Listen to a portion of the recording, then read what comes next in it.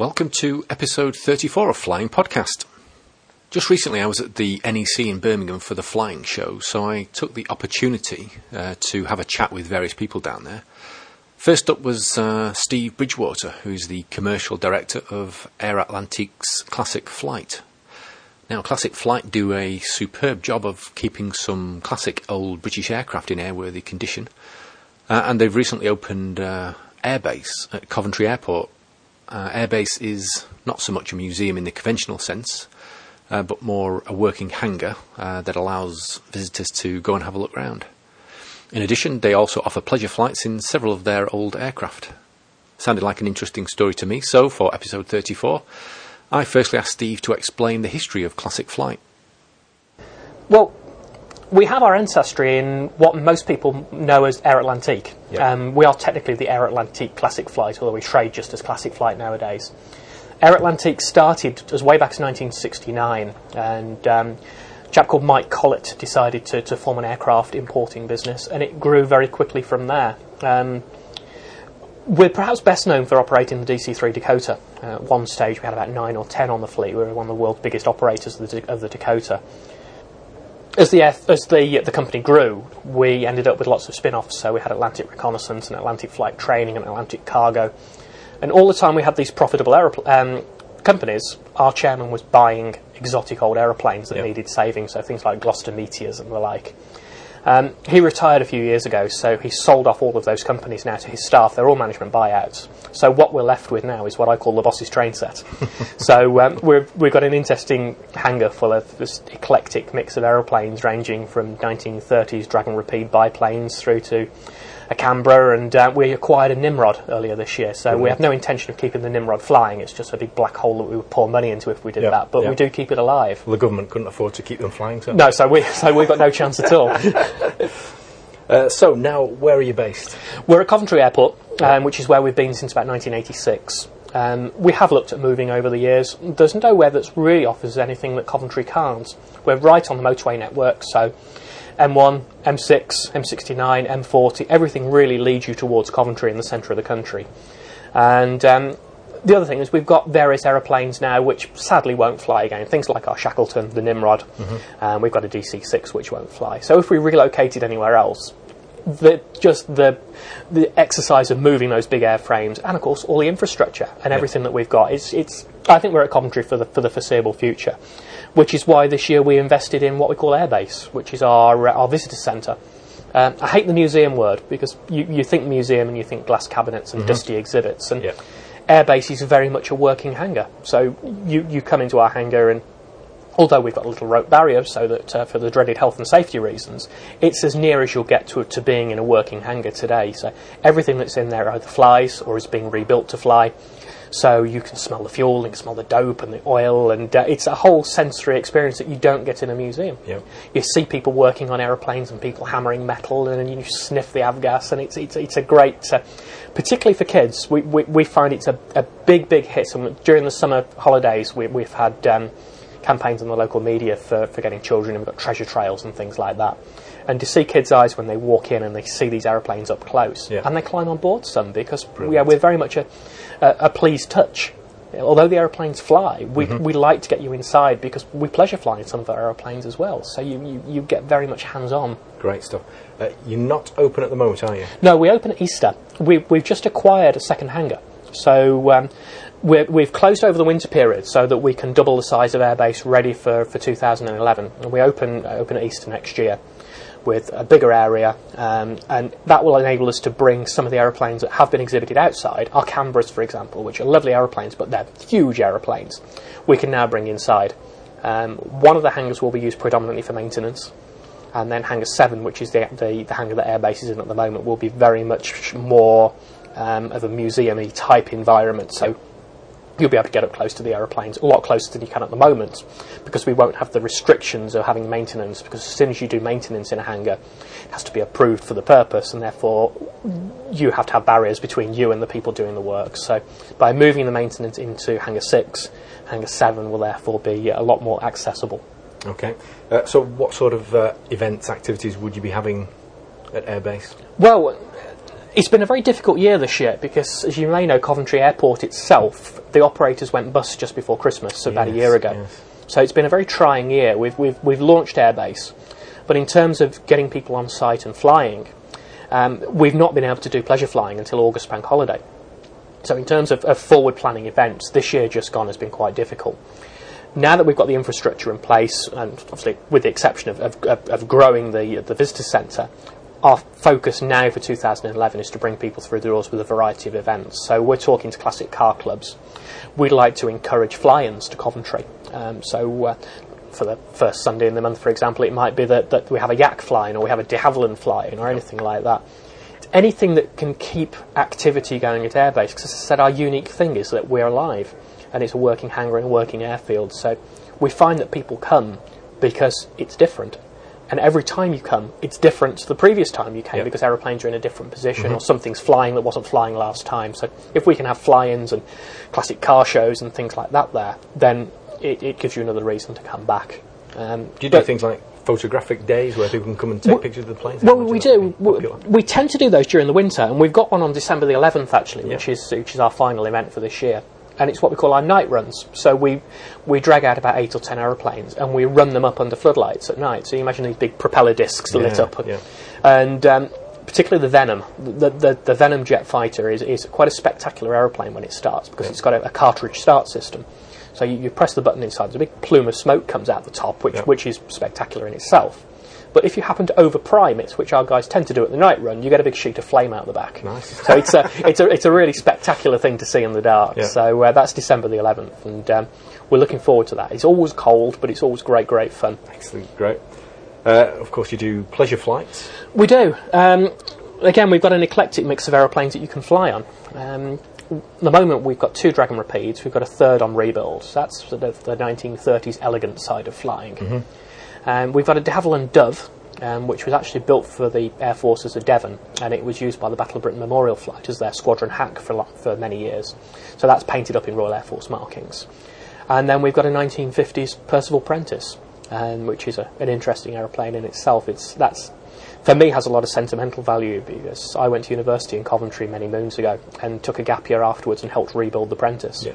And I've been volunteering for the airline ever since. I never thought that 15 years down the line I'd be commercial director of it, but I guess it just proves that volunteering can lead somewhere. But the Prentice is interesting because it's actually a 6-seat aeroplane, although we only fly it with 3 passengers because it's only got 251 horsepower. It's a big over-engineered metal British aeroplane, so it weighs quite a lot. How did you manage to get such a weedy engine? Well, the rationale for designing it for the Air Force is they wanted something that was economical to fly. Yeah.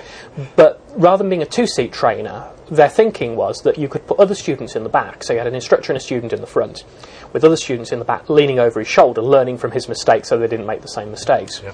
Clearly, it wasn't a great success because we joke in the hangar that you may as well nail the airspeed indicator because it does everything at one speed. 70 knots does all. Yeah. So we operate it with 3 passengers plus pilots.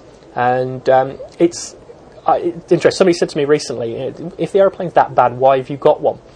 And the simple answer is that nobody else has preserved one. It's not the sexiest of aeroplanes, but it's the only Prentice anywhere in the world that you can fly in. Yes. And it's still got sentimental value for those that trained on it.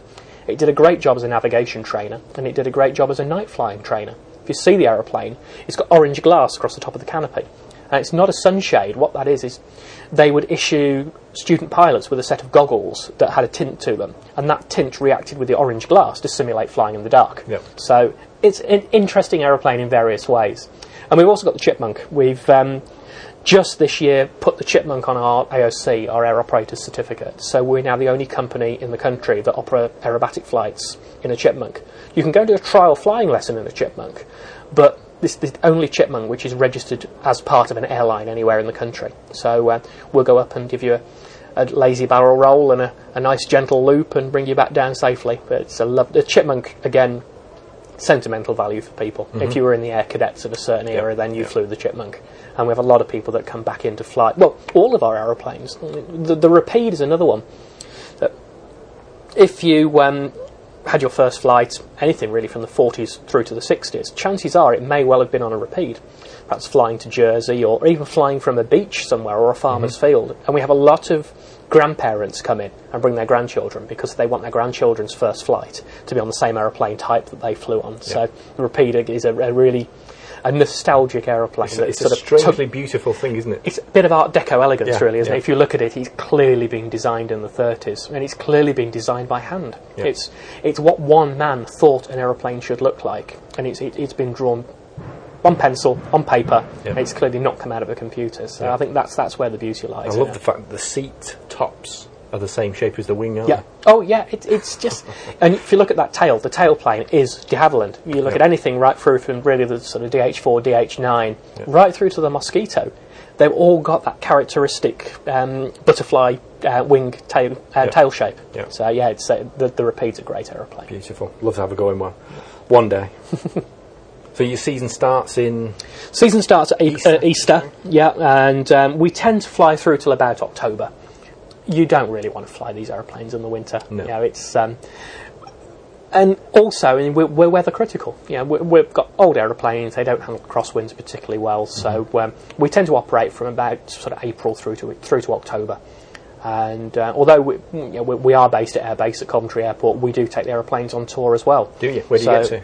Well, last year we went as far north as Scotland, went up to Perth for the Perth Air Show and spent a couple of days up there, did Perth and Dundee.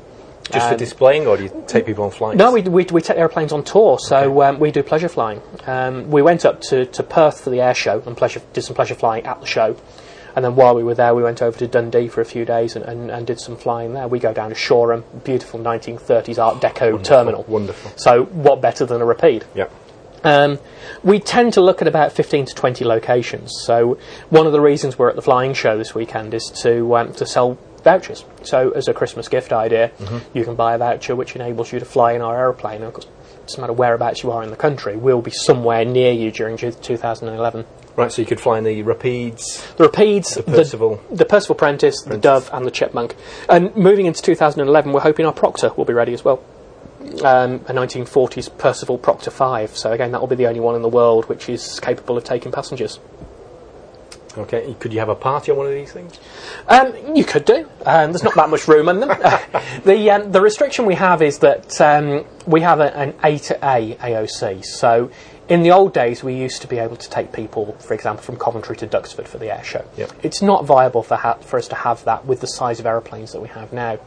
You may know that we have the DC-3 for a long time. And everybody that comes up to the stand, and I'm sure it'll be the same this weekend, wants to know when they can get back in a DC-3 again. Yep. We did stop flying in 2008, and it was due to legislation changes. The issue we had at the time is nobody knew what those changes were going to be. It was typical Europe, really, that we knew there were changes, we knew that we would have to do modifications to the aeroplane, but we didn't know what. Yep.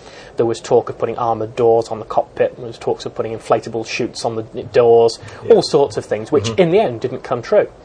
We still need to modify the aeroplane. And we need to put lights on the cabin floor, and we need to put lights on the overwing exits. But the main problem now is a paperwork cost. We need an air operator's certificate to fly passengers. We've got one of those that covers us for our 2 Rapides and the Dove and the Prentice and the Chipmunk. So 5 aeroplanes, and it costs us £1,000 a year.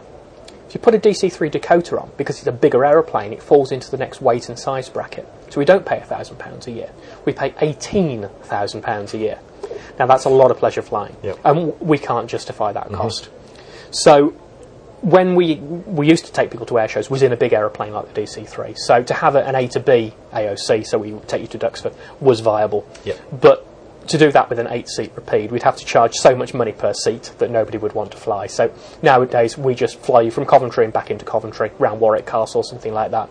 Or if we go to Shoreham, we'll take you from Shoreham out down Brighton, round the pier, and then back into Shoreham again. So it's A to A flights now. Okay.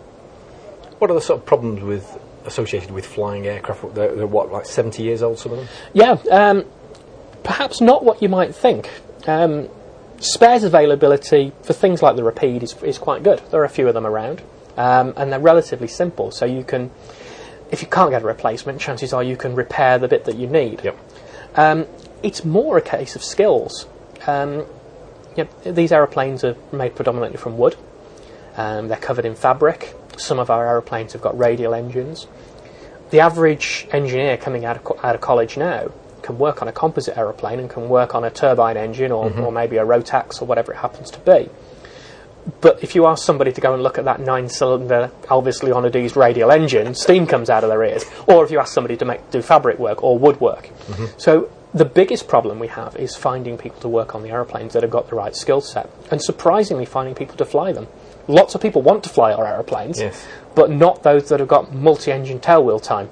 And that's a real skill now, which is difficult to acquire. And the same as the jets. We've got 2 Venoms, we've got a Vampire, we've got a Gloucester Meteor, we've got a Meteor Night Fighter, which, although it's got 2 seats, is only single control. And the Meteor, as I'm sure you may well know, has a bad reputation for asymmetric flying. If you lose an engine, it's a real beast to get back on the ground. So, in their wisdom, the CIA have decreed that the only people that can fly the Meteor are those that can already fly it. In other words, we can't train anybody new on type. Okay. So that's a limit. Right. At the moment, I've got one pilot that can fly that Meteor for me, a chap called Dan Griffiths, who's a very well-known Warbird pilot. I had Stan Hodgkins flying the aeroplane last year. Stan phoned me up, he's in his 70s now, and he said, I don't want to be flying jets in my 70s. And that's an understandable decision. And, fair enough. Yes. But it's left us now with one pilot. So we have actually gone through the process now of rebuilding a 2-seat Meteor, a Meteor T7. We've joined forces with a group called Meteor Flight, who started off at Yatesbury, they're now at Kemble, and we've put the funding in to complete the restoration of this Gloucester Meteor T7. Yes, it will be a great airshow aeroplane, but for us it's vital, because without that twin-seat Meteor, we don't have any more Meteor pilots. Yep. So we need to put that aeroplane, when it flies, which could be any day now, it's doing taxi trials, hopefully this week. As soon as that's airworthy, we've got to put it on the training regime because we need Meteor pilots. We lost airshow bookings this year for the Meteor because our one pilot was away doing something else. Dan is a test pilot; he's in great demand, and if you don't get your request in early enough, then you don't book him. Yep. So it's not perhaps the restrictions that you think. Spares availability is okay. It's more a case of getting pilots, getting engineers, and it's something that we're actively working on at Classic Flight. You need the variety of skills as well, don't you? With every type of engine, you've got every type of airframe structure. That's right. We've got wooden fabric biplanes through to we've got a Canberra. We've got which I suppose is technically a privately owned jet-powered nuclear bomber, if you want to look at it that way. That aeroplane is grounded at the moment because it's blown an engine. We lost an engine 18 months ago. At the start of the takeoff roll. It took up some FOD through the intake, and the engine is completely destroyed. I said that spares availability is quite good for things like the Rapide. Spares availability for the Canberra is not so good. We need a Rolls-Royce Avon Type 109. If anybody knows where there is a Rolls-Royce Avon Type 109 with paperwork that's been stored in the right conditions, we'd love to hear, because we are looking all over the world. We've tried India, where they operated the Canberras with the Indian Air Force, to no avail. There is a company in America that has 2 Canberras and that has a spares holding. They've gone into Chapter 11 bankruptcy, so we're negotiating now to try and acquire what we need from there. But it looks like they will only sell it as a going concern, so we might have to buy 2 Canberras and 23 engines to get the one engine we need to put our aeroplane back in the air. Do you fly yourself, Steve? I do. I'm a private pilot. I have an MPPL. I've got a very minor heart condition, which meant that I can't get a full medical. I've actually got my Class 2 now. Jumped through all the necessary hoops with ECGs and treadmill ECGs and ultrasounds of the heart. I've just not got round to upgrading the MPPL to a PPL. And at the moment, I don't see any particular reason why I need to, especially now you can fly to France now on an MPPL. I started off flying a few years ago. I'm formerly deputy editor at Today's Pilot, and I worked at Pilot for a year, and I was launch editor on Go Flying. So my background's aviation journalism, so I've always been spoilt with aeroplanes to go and fly. And I've done the Dawn to Dusk competition 3 times. We tried to fly it 4th time this year, but got weathered out. We were using the aircraft of the Classic Flight as our theme this year, flying a Robin 200. And the plan was to launch out of Coventry and go right the way up to Kinloss in the north of Scotland via Edinburgh, because we were trying to find airfields where the Classic Flight aeroplanes had been based at during their career, and because we'd just bought a Nimrod, we wanted to go to Kinloss. So on the second attempt, because we had an instrument failure on the first launch attempt, we postponed for 48 hours, launched again, got just about 10 miles north of Carlisle, and the Pennines came up and the cloud came down, and without an instrument rating, I did a swift 180, put it down at Carlisle, and spent 25 hours on the ground at Carlisle Airport. Nice. Yeah. So we've abandoned Dawn to Dust for this year, but we'll look to doing it again next year. So yes, I do fly. I have to fly as much as I can, which, same as everybody, is not as often as I'd like to. But Can you get any stick time in your aircraft? I've done some work in the Chipmunk. Yep. It's a case of these aeroplanes are so expensive to fly that I would rather, with my commercial hat on, have somebody training in the aeroplane that's actually going to make money for me.